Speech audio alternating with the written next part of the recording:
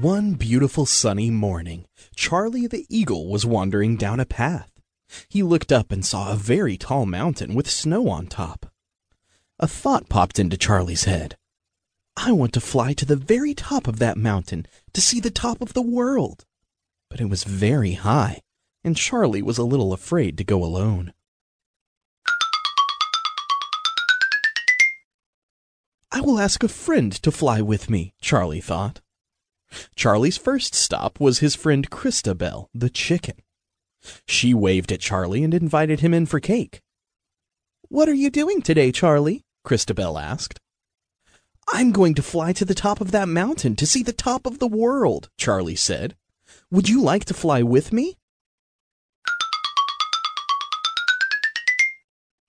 Christabel started choking on her cake and sputtering. Pieces of cake were shooting from her mouth.